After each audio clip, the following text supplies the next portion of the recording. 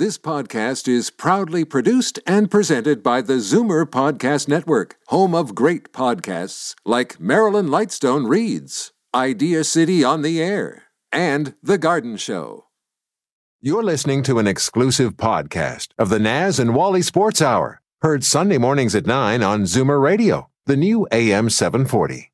You're listening to an exclusive podcast of the Naz and Wally Sports Hour, heard Sunday mornings at 9 on Zoomer Radio, the new AM 740. The Naz and Wally Sports Hour is a paid program. Opinions expressed on the show are those of Naz and Wally and their guests. The world doesn't need another sports show. It needs an awesome sports show. You're listening to the Naz and Wally Sports Hour on Zoomer Radio. Good morning, Naz. Good morning, Wally. Neil, the boys are back. Let's talk sports. Good morning. Welcome to the Naz and Wally Sports Hour. Welcome to us this morning. If you forgot to change your clocks, it is, what time is it, Naz?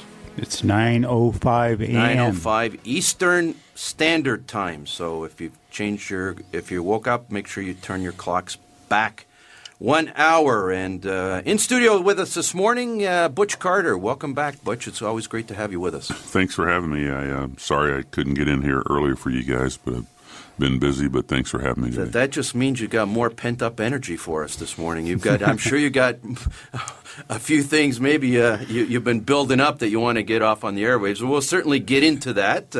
We've got a few topics to discuss this morning. Of course, Naz, you and I were at the Leafs game last night. We want to talk about that. The interesting matters in Blue Jay land this week.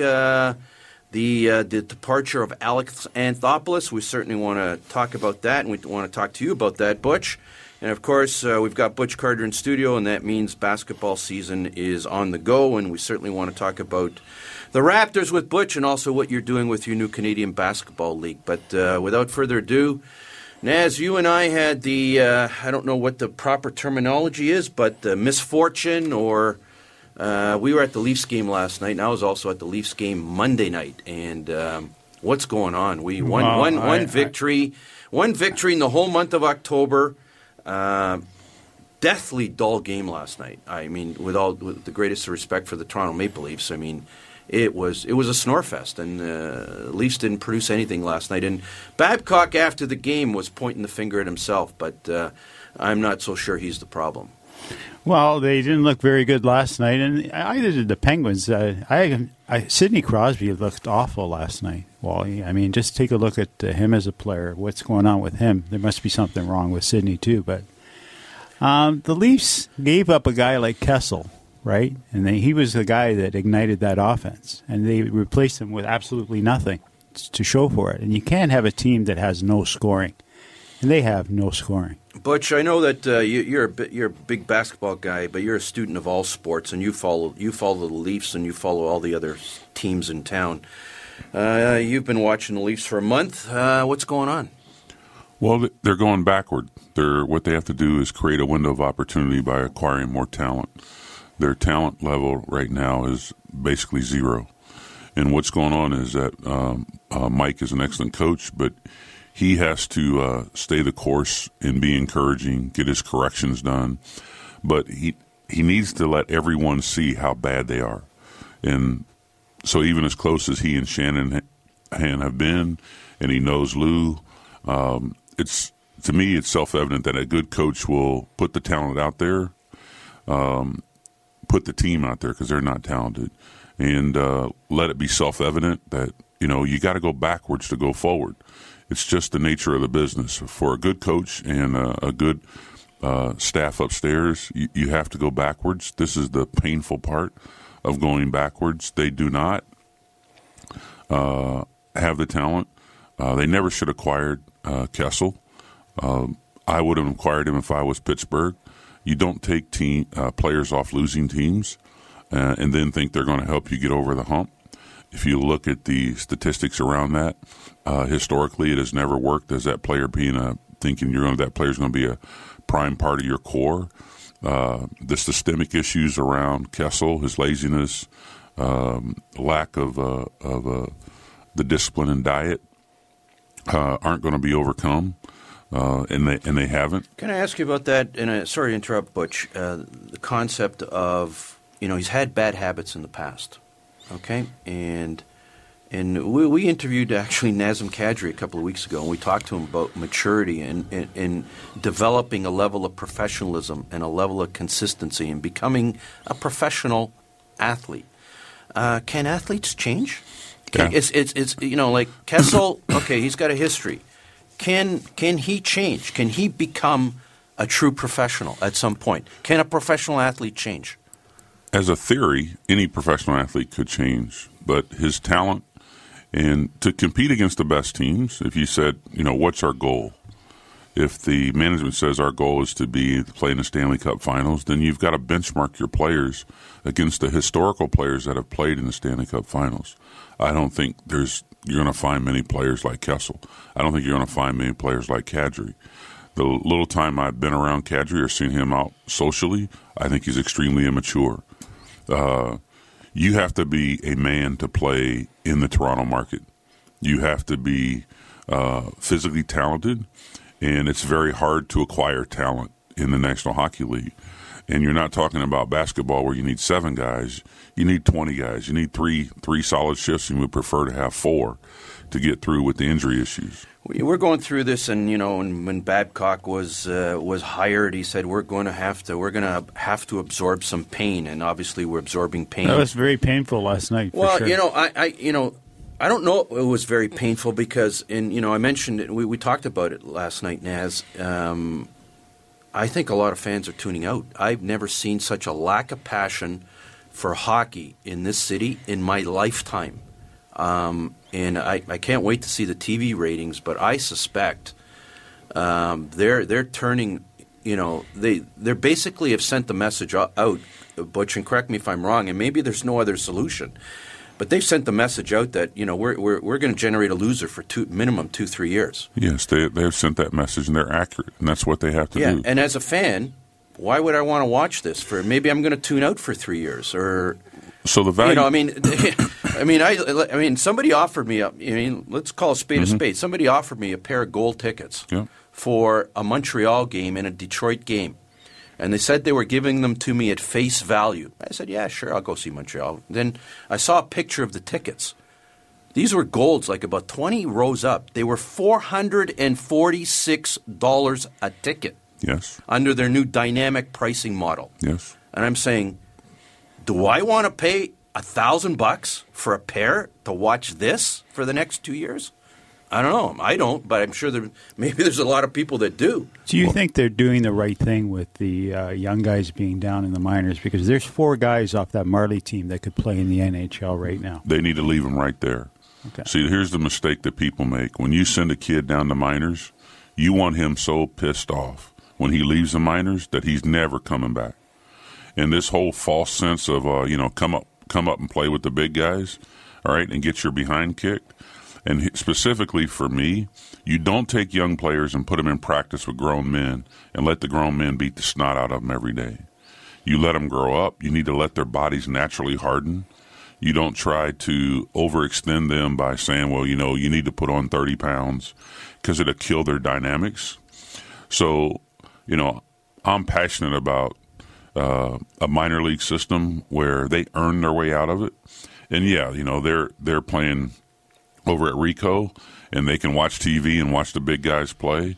But the reality is that until they're physically mature enough that you can get them through practice without the older guys beating the snot out of them, you need to leave them right there.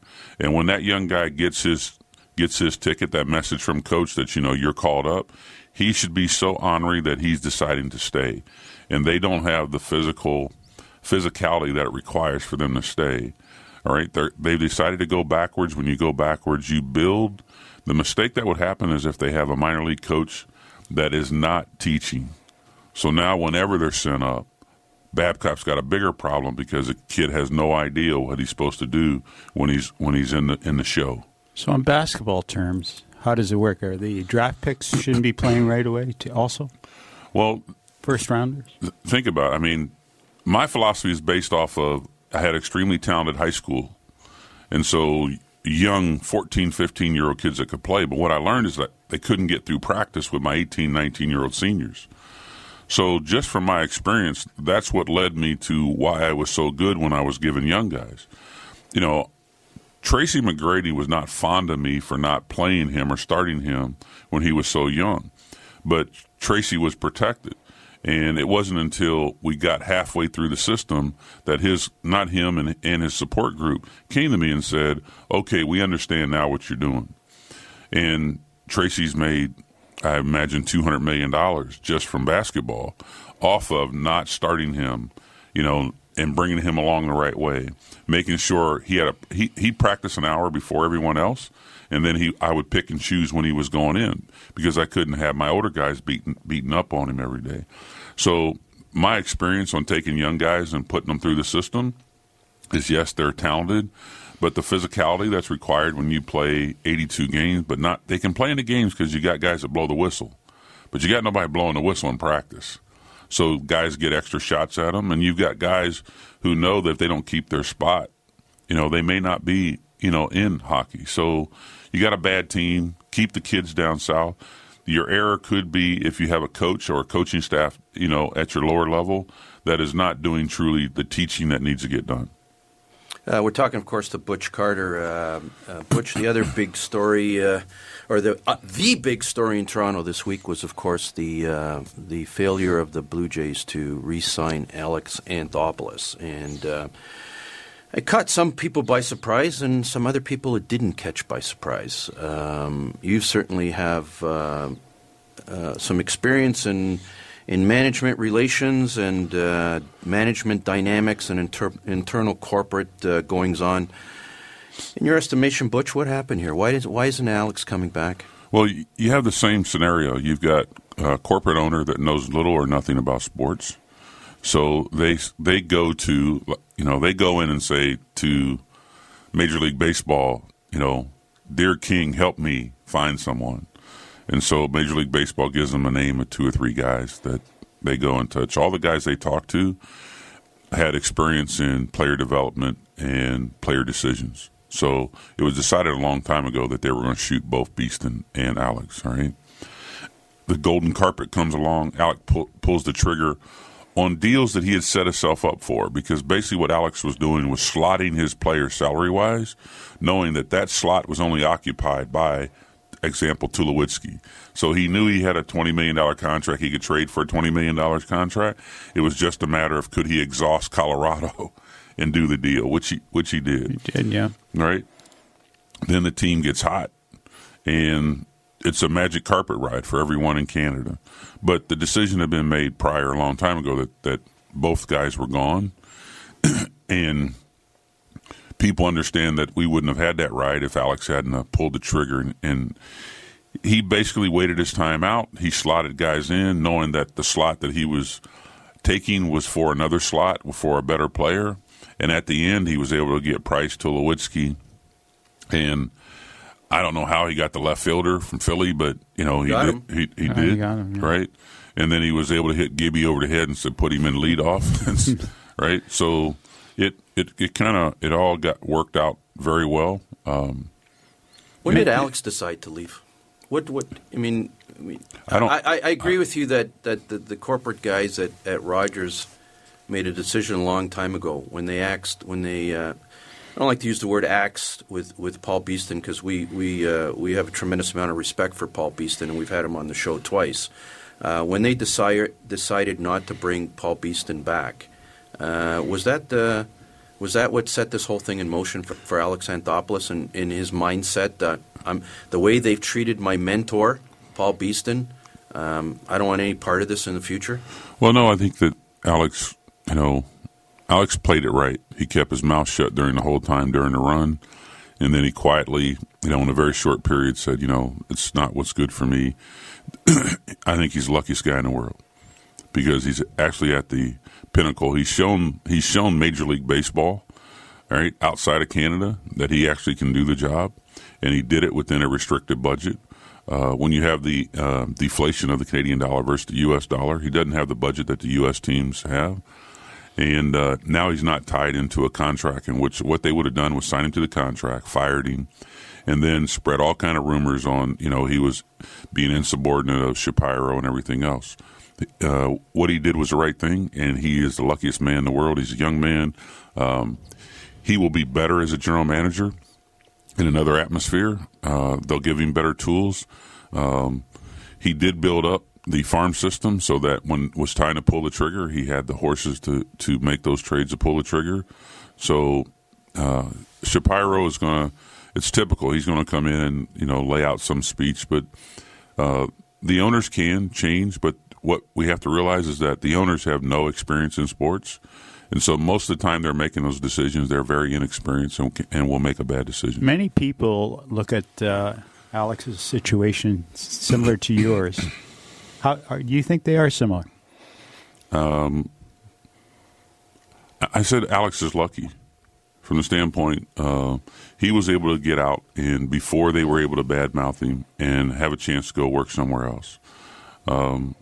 I was the first guy in the history of the NBA to take a guy from less than 20 wins to the playoffs in 2 years. In 54 years prior, no one else had done it. And I haven't worked in 15 years. So I think that Alex is so far ahead of it. Because you have to say what's trending with management in Toronto. A lot of guys, hockey, basketball, have been here and worked. And as soon as they want to get rid of them, there's a whole propaganda pitch on everything that was bad with them. I think that's improper. I think it's totally improper. You don't have to kill people's career. And Alex, he's the luckiest guy in the world because now he has 29 other teams. If something goes wrong, he is qualified to get the interview. And he has earned that. And if he would have signed that contract, he would not have that opportunity. I'm pretty sure, and I think most people are too. Did this just get the bottom line, Butch? Was this just a personality clash between Alex and Mark Shapiro? No, it's the issue is Mark was hired and he asked for certain things. He's been twice executive of the year, so in his interview he said, I can deliver this, but I need the ability to do what I want to do. And again, you have an owner that's never hired anyone before, and they said yes. And thinking that, the thing was going to pitter out like it did, the year before. Well, it didn't, right? Then all of a sudden, everything that you want from a general manager happens. Teams playing well, TV ratings are through the roof, everybody in the country is buying Blue Jays gear, and you've already went down this other path where you gave your word to someone else and bound it in a contract. And so there was just no room in the executive suite for Alex. Yeah, Rogers, I don't think, expected that turnaround for sure when they hired Shapiro. Yeah, I think the team – I was worried about the team because Tulowitzki struggled so poorly from the plate. But they went on such winning streaks, and they were dominant. And Dickey won some games that he normally we wouldn't think he would win, right? Again, I compare the Dickey acquisition to trading Kessel. You're on a slippery slope when you acquire a guy who accumulates statistics on a losing team. Because the proper way to evaluate professional sports from an analytical standpoint is that there is a break-even point on number of games won and lost every year. And so there are going to be guys on losing teams that accumulate monster stats, but they don't carry over when you try to put them on the winning side of the break-even point. Anyways, we're talking to Butch Carter, of course, former Raptors coach, and working hard on developing a new basketball league in Canada. And when we come back from our break, Butch will be talking about the Canadian Basketball League. We'll be back shortly. It was a rainy day when Pizzaville asked me to introduce their new fast dial number just for cell phones by singing it. Pound 3636. No. Pound 3636. No. Come on, baby, pound 3636. Ooh, ooh. Come on, baby, pound 3636. That's got a ring to it. Call Pizzaville on your cell phone at pound 3636. There's an old saying, entrepreneurship doesn't build character, it reveals character. Entrepreneurs learn to trust a person by trusting people. The law firm Rigabon Carley understands this. They know all about entrepreneurs because they work for them. Every day, they've earned their trust. They know that when it comes to meeting the legal and business needs of entrepreneurs, good enough is not enough. Rigabon Carley. the intelligent choice. Steele's Paint in Woodbridge, an enormous 20,000 square foot superstore that carries nothing but the best. Superior staff, superior advice, superior selection, superior everything. When you have a really tough job to do, they can knock it down to size. They'll show you how to get it done right, and because they only sell the best of everything, you'll get it done to last. That means superior satisfaction. Steele's Paint, 4190 Steeles Avenue West in Woodbridge, the best. At Titanium Logistics, we believe that choosing the right shipping company comes down to two issues: price and cost. Most prices are competitive, will likely save you money too, but the cost of choosing the wrong company to service your cross-border freight to and from the U.S. and Mexico can be extraordinary. If it's not where it should be, when it should be, that bargain price, worthless. Titanium Logistics. On time, on budget. Call 905-266-3014. Ask for Blair Downey. This is Darryl Sittler for Alta Infinity in Vaughan. Car buying made simple. That's what Alta Infinity is all about. No stress, no hassle, no nonsense. Just fun and easy and rewarding experience that will put you behind the wheel of a fabulous new or used Infinity. Expert sales staff, superior service, and the largest selection in Ontario. And the most competitive pricing anywhere. It's what makes Alta Infinity the captain's choice. Alta Infinity, Woodbridge.com, at the corner of Martin Grove and Highway 7. Striving to inspire you at every turn. With a little training, anyone can learn the security business while on duty at your home or company. It's unfortunate, but a lot of security companies are just not experienced enough to handle the complex dynamics of tactical security. And that little bit of training and experience can end up costing you a lot more than you bargained for. Peace of mind, trust, and honor is the foundation on which the Regal Security reputation is built. They're driven, they're respected, and they're unrivaled. They're everyday superheroes. Visit them online at regalsecurity.ca and find out how much they know, not how much they can learn. The only thing I love more than sports is sports radio. Take it away, boys. The Naz and Wally Sports Hour on Zoomer Radio. Good morning and welcome back to the Naz and Wally Sports Hour. Once again, a friendly reminder to turn back your clocks. We're once again on Eastern Standard Time. And in studio this morning, of course, is former Raptors coach Butch Carter. Butch, you've been a friend of our show, and thanks so much for coming and joining us this morning. And we want to take a little bit of a different turn here. The sport that's near and dear to your heart is basketball. I know you've been busy developing and working on your new basketball league, the Canadian Basketball League. Give us an update. What's going on? Well, we announced a couple weeks ago the first franchise in Kitchener-Waterloo area, and I believe in the next 10 days we'll I know for a fact because I signed the franchise agreement for another team Thursday night, and that'll be announced sometime this coming week, and I expect shortly thereafter that there'll be the third franchise will now be announced. I spent a bunch of time with them the last couple of days, and there are a couple issues we wanted to clean up on the document. So 3 out of 4 are in the bag, and so I think I'll be in Ottawa. I'm waiting for a phone call for them to tell me when I need for the people I need to meet there and complete Ottawa. Ottawa's been the toughest logistically.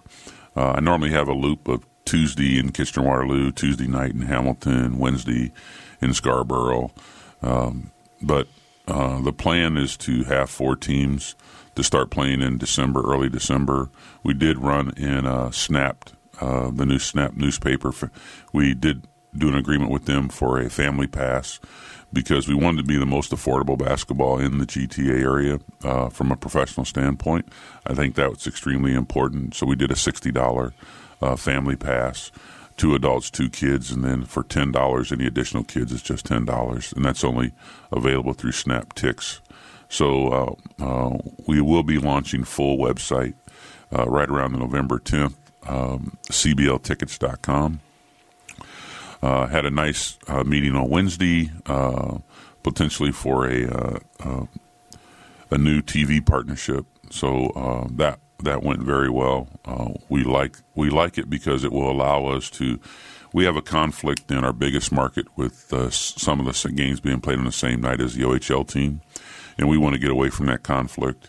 And the new potential broadcast partner will allow us to do that and play in prime time, which is something special with a nice lead-in of a couple 100,000 people. So you're envisioning targeting December, which is a month, yes. a month from now. Give us Correct. a little idea. Give our listeners an idea what they can expect in terms of entertainment value, the type of players you're going to have, and the venues, and your whole strategy, what you're trying to develop basketball wise in Ontario. Let's go. The venue's Pan Am Center. We're very lucky that facility was built by the Pan Am people, and the Scarborough team would play out of there. It's got right around 1,400 seats and 500 standing room. Outstanding, one of the great facilities in Canada.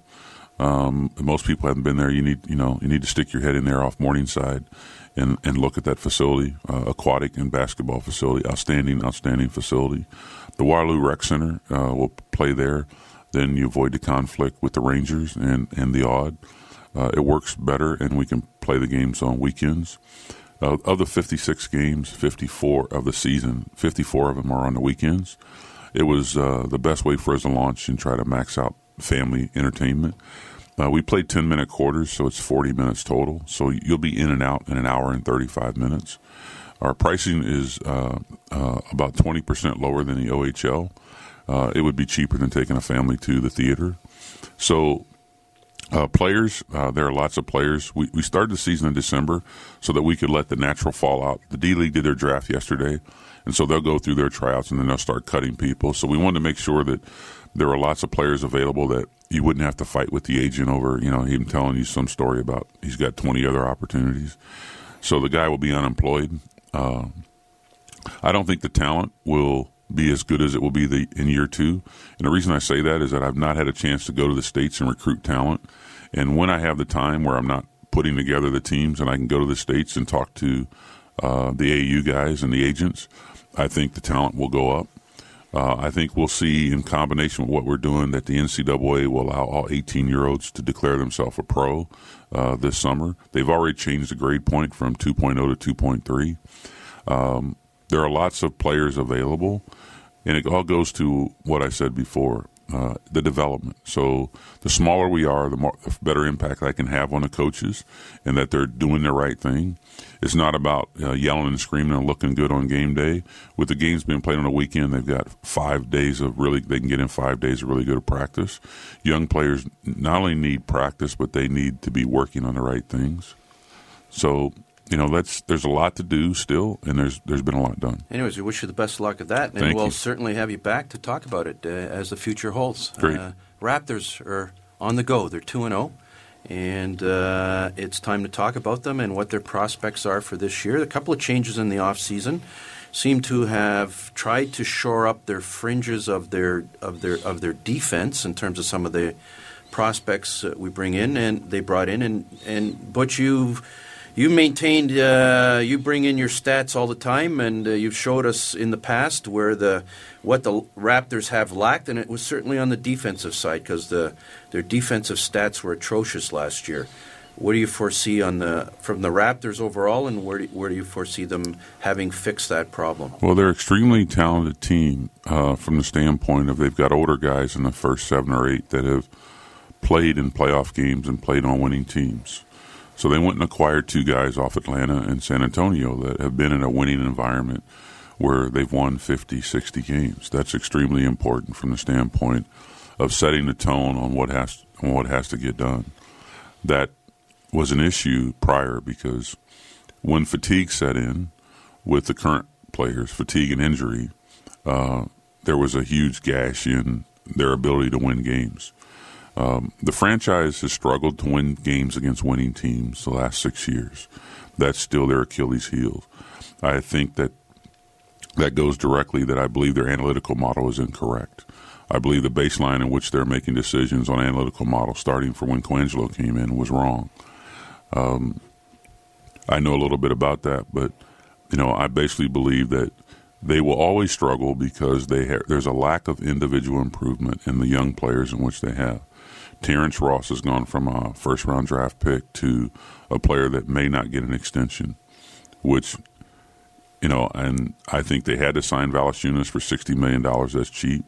but Valanciunas has not developed. Maybe he's better this year, but he's still heavy. He still struggles to run between the free throw lines, which I don't understand. What is going on with a 23, 24-year-old young guy that when he came in as a rookie could fly up and down the floor? So it's either something physically is wrong with him or that the weight they put on him detrimentally killed his ability to compete as an athlete, which goes to why they won't play him in the fourth quarter because of his inability to compete as an athlete. Yes, he's tall, but he does not get down in an athletic position and hasn't been trained to. So the lack of training I blame on the coaches who are with him every day. Casey's done a heck of a job considering the fact that he's had, in my opinion, very little help on the assistant job. Because the assistant the head coach can walk you through, this is what I need to get done with this player. He doesn't have time to look at the film, do all the player development. But the people they've surrounded Casey with, and he's changed it, I think 3 times, he's had 6 or 8 assistants, have failed. The people that have come in, again, are out of the same, let's call it the same mixture, and I'm still concerned about them. Where are the assistants falling down? What are they not doing that they should be doing? You have to improve the skill, right? If you draft talent and then you improve the skill of the talent. So the fact that DeMar DeRozan can't dribble 3 dribbles with his left hand. So now when you get through the season and you get in the playoffs, all right, every NBA arena has the same 26 cameras upstairs. So you hand the guy guarding DeMar and say, here's what he is. But I'm watching an exhibition game they play in Vancouver, and J.J. Redick stands on DeMar's right hand, knowing that he can't go left. So how does J.J. Redick guard DeMar DeRozan? So it just goes to, at this point in DeMar's career, the smart teams, the teams that win, all right, know exactly how he's efficient, and they push him away from his efficiency. DeMar DeRozan, they're not negotiating with him. Yep. I kind of think he's on his way out after this year. Well, it won't be after this year. They have to trade him before the trade deadline. Okay. All right, so DeMar has the same agent as Damon Stoudemire. All right, the agent's already taken Damon out of the market. I've said this before. All right, it's a pure. So what DeMar is doing right now is he's playing for. He's trying to play for $20 million or more than $20 million. Right, so he's going to shoot a lot of balls. He's going to bring a lot of energy. He cannot afford not to be prepared to play every night. It doesn't mean the basketball is going to go in. But I still say the reality of DeMar's stats are what he's done against losing teams and what he's done against winning teams. There probably are 2 teams on the West Coast that would take him, Portland and the Lakers, depending on – I actually think the Lakers are going to be bad. Jeannie Buss should blow that thing up. That means she's going to have to fire her brother and Mitch. But the world champion Los Angeles Lakers are no more. The issue is that they've not been able to accumulate talent. So DeMar, that scenario, he's a California kid, but he's playing for a huge contract, huge opportunity. You can't wait till he says no on his option because then he's totally free. So it's more of a Chris Bosh situation. Colangelo made the mistake and let Chris get away for free. I would think that Masai was on that staff when that happened, that he would try not to let that happen. So I think the team is experienced, and I liked what Casey did the first game. He got right to his core guys. He wanted to go another direction, and then he said, shoot, I've been in this long enough. I need to win this game. And so he got his experienced guys that he had acquired, and Carroll came back from being injured and came back on, put a sleeve on his elbow and said, So he set a really good example that, hey, even though I hit the floor, I'm coming back and I'm going to play. So Casey got right to business. Casey knows he needs to win games. He needs to win them now. They have a very tough schedule with road games. I normally don't like to evaluate teams until they played 20 games. It's kind of everybody's got the same mixture coming out of training camp, and then what kind of cake do they bake the first 20 games? But if they win the day, they're definitely headed in the right direction, and they're better than what they were last year. But the issue for this team has always been what do you really do against the established winning teams? And I think also that the new NBA rules on playoffs where you rank based off of the number of games you win and not that you win the division. And that's a good thing because it puts more pressure on them, but they're at a point in their development that they should be able to withstand some more pressure. Butch, we're talking to Butch Carter. Kyle Lowry had an outstanding first half of the season last year and seemed to have run out a little bit of gas. And he seems to have acquired a new body in the off season, or he certainly seems to be come into the season in better shape. Certainly appearance-wise, than did last year. What can we expect from Kyle Lowry this year? So, on training camp experience, my benchmark was Havlicek always said, you go into camp underweight, and then as the season goes along, you can gain a little weight and get stronger. And Kyle, for whatever reason, I think Kyle's issue is not physical. I think the issue for Kyle is mentally he betrays himself. Instead of being the leader, because what goes on is that the team, the front office, the coaches can do whatever they want. The players have to want to win a playoff game that is so personal that they really don't need the coach. Like, the coach is there, he's done his work. They've been working for 8-9 months, and the players decide, we need to win this game. So it's always been an issue wherever Kyle's been, is just his mental approach changes. And he's got a Jekyll and Hyde personality. So whatever he does physically, I don't worry about. I worry when I see Kyle miss shots, and then instead of going back on defense, he steps forward and fouls people. And that was very apropos during the playoffs, that he took himself out of games. He removed himself from his own team by doing stuff that you taught in elementary school. Okay, you miss a shot, get back. You don't then step forward and try to steal the ball and foul the guy. So to me, it's his mental growth. I really don't care what he does number-wise. I think the reality at the end of the day is that if he becomes a problem, it's a problem that they've tried to fix by acquiring a backup point guard with Corey. But the reality is that he is best served when he feels good and plays well. And it's normally no gray area for Kyle. That's unfortunate that he hasn't transitioned to understand. You don't have to make shots to help the team win. It's normally 100 or 0 with Kyle. Bennett and Joseph, two Canadian kids. Your comments on how they can help the Raptors? Corey Joseph is a very structured senior citizen, I would say, and he's a very appropriate acquisition for the team. Gives a little surety in an 82-game schedule. Let's say Kyle plays great for 62 games. Corey needs to play and pick up those other games and help win. He'll settle things down for him. You can trust him. The issue for the kids is, you're playing back home. Most of the time it doesn't work well when you're playing back home. Bennett needs a chance to play, and he needs better coaching. He is a huge talent, but no one has told him to max out possessions. So, and what I'm saying is when you take a young player, that's why I'm adamant that you keep them in the minor league system as possible, because what I do, I learned you train all your young players to be bench players. You don't send them into practice like you're going to get 30 possessions. You're going to get 5 possessions, and you need to earn my trust on the 5. And then if you earn my trust, you get 10 possessions, and et cetera, et cetera. Because more than likely, that's where a lot of players are going to end up. So Bennett has been in a position where he never had to earn the possessions. So normally if you're earning possessions, it's what Terrence Ross is going through. Like, the speed of the game is 99 miles an hour from sitting on the bench. So you can't be like everyone else. You have to know, okay, who am I guarding and is he hot? How many fouls are on the other team? How many fouls are on our team? So you can't be stuck on stupid. And if you're not trained to counter that, you are going to struggle big time. So I think Corey will be fine because Corey has been trained on minimal possessions from San Antonio. Sorry, Butch. We've got one more minute before we go to break, and I just want to wrap up your assessment of the Raptors in terms of where they fit in the Eastern Division and what the improvements some of the other teams in the conference have made. Where are you slotting the Raptors this year? How high can they get, and how low could they go? Well, the Raptors need to become a dominant team at home. If you look at the history of the Toronto Raptors for their good teams, we've never had a team that dominated, that lost 5-6 games at home, and won just some ungodly number.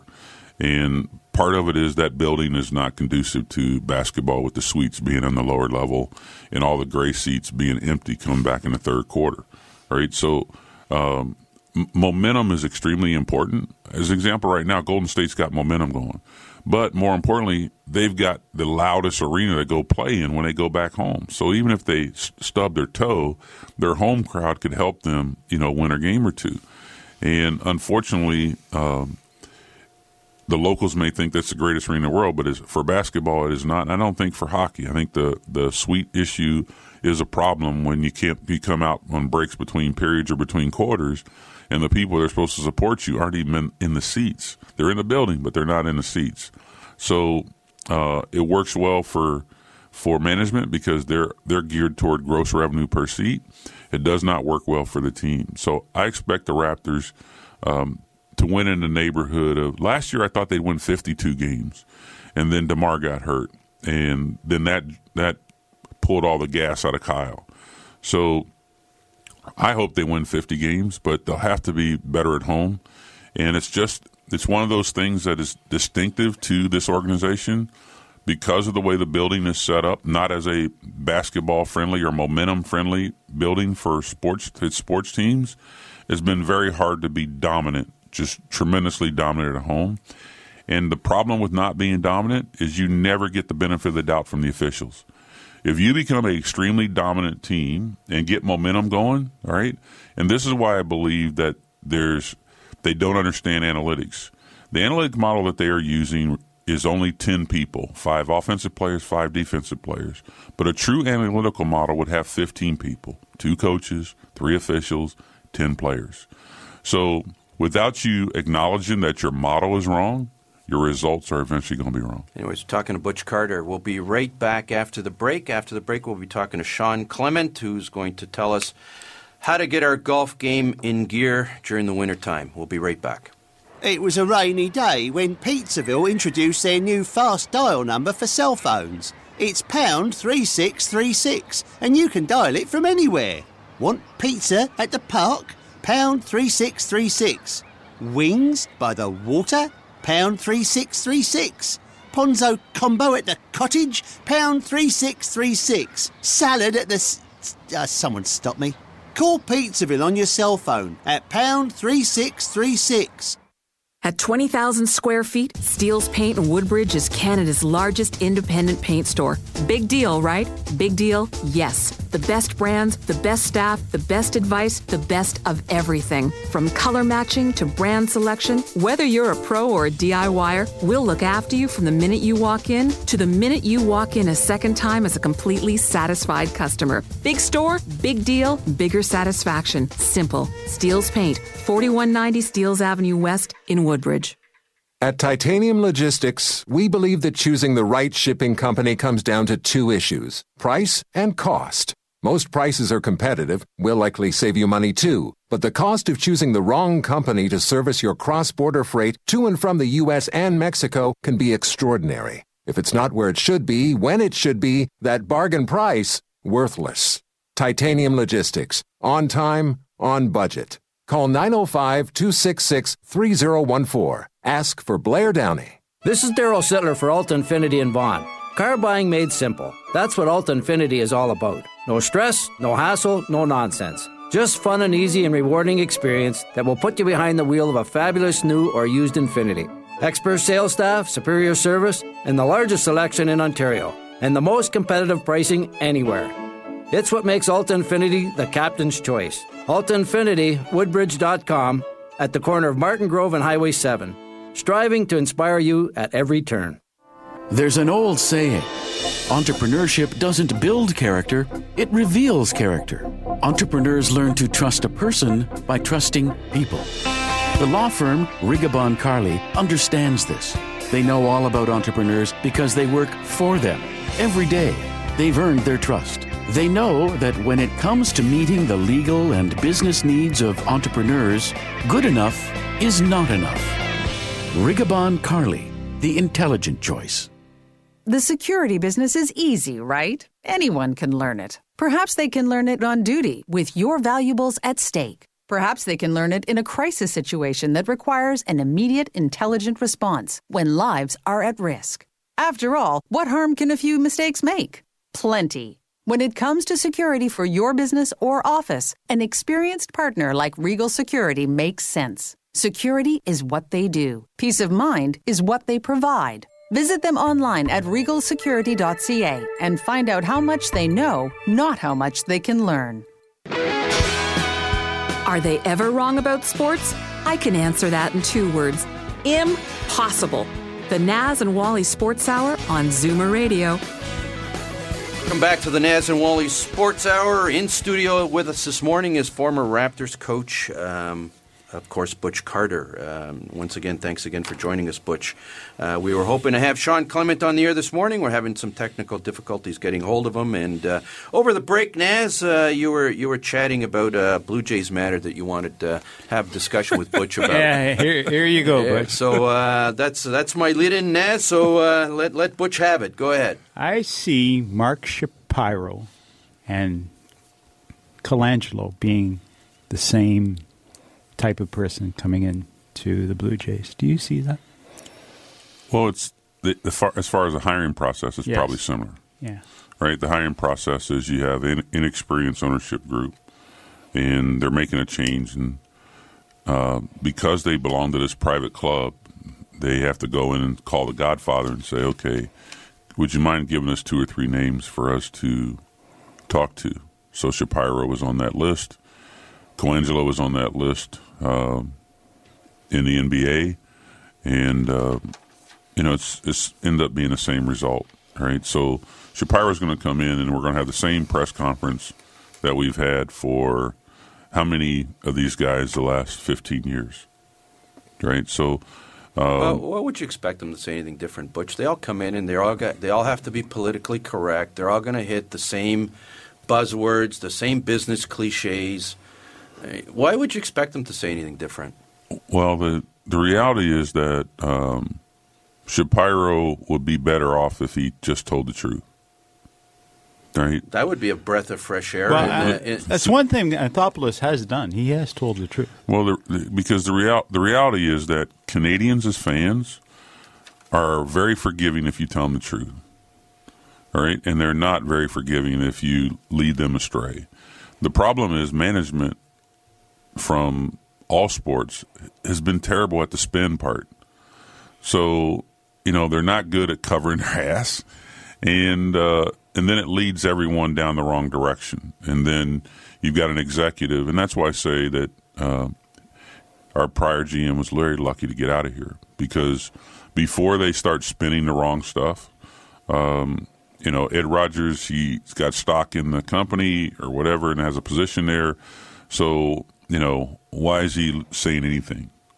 All right? It's not for him to say. He's done what he's done, and he's trying to take the heat off Shapiro, I think, is what he's trying to do. Well, Shapiro can take the heat. If he wants to take the heat off Shapiro, give him enough money to sign David Price, all right, and another pitcher. Estrada. Yeah, and we chatted about that. I don't think they're going to sign David Price. It's not Shapiro's modus operandi. I mean, we talked about it earlier. He let 2 Cy Young Award winners go from Cleveland, Sabathia and Cliff Lee, to throw $30 million at Price. Can you see that happening? Is that just a PR move, Butch? Well, the issue at the end of the day is, are they going to give him the money for him? And he's got to deal with Gibbons first. Right? And that's a huge problem. Whatever he's going to do with Gibbons, right? So I imagine if he's going to shoot Gibby in a year, he might as well shoot him now. Are we of the same opinion that neither one of us believes that Shapiro really wants Gibby around? Well, the reality is that I've never thought Gibby was a good manager, a technical manager. I think the only reason we went 5 games with Texas was because he didn't take out a left-hand reliever and let him pitch to an extra batter who was right-handed, and then the guy tears his thigh up because he can't run. So, you put together a protocol for how you're going to get through the end of the game, and then you broke your own protocol. And so now we're down 0-2. We never should have been down 0-2. We should have won that game going to Texas 1-1. And then that screws up your whole rotation coming back for the next series. Well, what's going to happen is Terry Francona is in the wings because he has an opt-out this year. And that's with Shapiro moving on. He has the opt-out to go elsewhere. So it is possible that Gibby is out and Francona will be in. You're thinking Gibby's going to be out as soon as something goes wrong during the season. Would it be a PR nightmare for the Jays to can him now? The issue is that Shapiro needs to do what he's going to do. He's better off telling us the truth. Yeah, but I'm sure he's been reading the tea leaves of what happened in Toronto since Anthopoulos left. I mean, there's not a lot of happy fans in Toronto, so I don't think he wants to throw kerosene on the fire tomorrow when he does his press conference. So, look, guys, Gibby doesn't bat or pitch. Okay. All right? He's had 2 stints here, all right, in which he's proven, all right, not to be a very technical coach, in my opinion. That's strictly my opinion, all right? And I go back to, Game 2 in the Ranger series. But at the end of the day, Shapiro's got to do what he needs to do. And I don't care about Francona. The issue at the end of the day is where do you stand with your free agents, and where do you stand with their agents? Because, see, we're thinking Price, but the reality is, does Price's agent have an agreement already done somewhere else where he's got some other players, right? Because everybody forgets the bundling effect, all right? So we had to bundle and sign a couple players to get the player we wanted in Toronto when I coached here. So the agent may have that going on. So Shapiro needs to cut to the chase with the agent and find out exactly what the number is and make the phone call to the board on the Rogers side and said, this is what it's going to take. Are we in or out? Your point is well taken. You know that they extended to R.A. Dickey, right? And R.A. Dickey and David Price have the same agent. I'm just looking into it. If that's the case, there is a possibility that Price is here. Well, it's just a fact that agents bundle their players together. And so, you kiss my ring here, I kiss your ring. It's just a reality, human nature reality. And now it's easy. So if Price is saying yes, he's open to Toronto, but that would mean Shapiro would have to get his new manager and go sit with Price and convince Price that, okay, you guys have enough experience, because wherever David pitches, the money's going to be the same, right? So it's got to be the relationship. It looked like he thoroughly enjoyed Toronto. It looked like his parents enjoyed being here in Toronto. So if you can get a player that's comfortable in this market and like the environment that was created, I think it would go a long way. But by telling Shapiro that I think the Blue Jays were 10th in the league in payroll, that they could go to 4 or 5 to sign the right players, I did not understand taking Dickey from the Mets, but he does eat up innings. Yeah. All right. Burley's gone because I think he's finished. Well, I mean, the reality at the end of the day, someone has to eat up innings. You need a good staff, and we've seen that the last 40 games and how it works.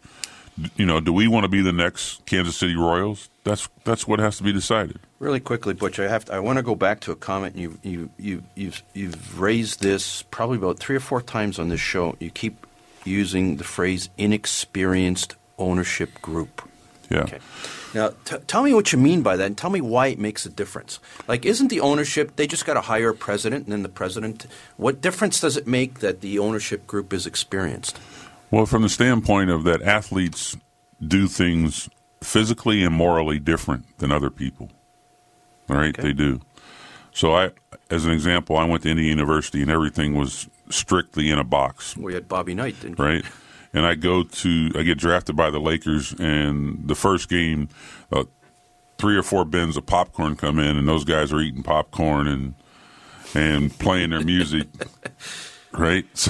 Was Magic there at the time? Magic was there at the time. He was probably the ringleader. But the reality was that they were so talented they could overcome everything. Yeah. So what happens is all owners who buy a franchise, all right, have no experience around the skill level, the morality or immorality of professional athletes.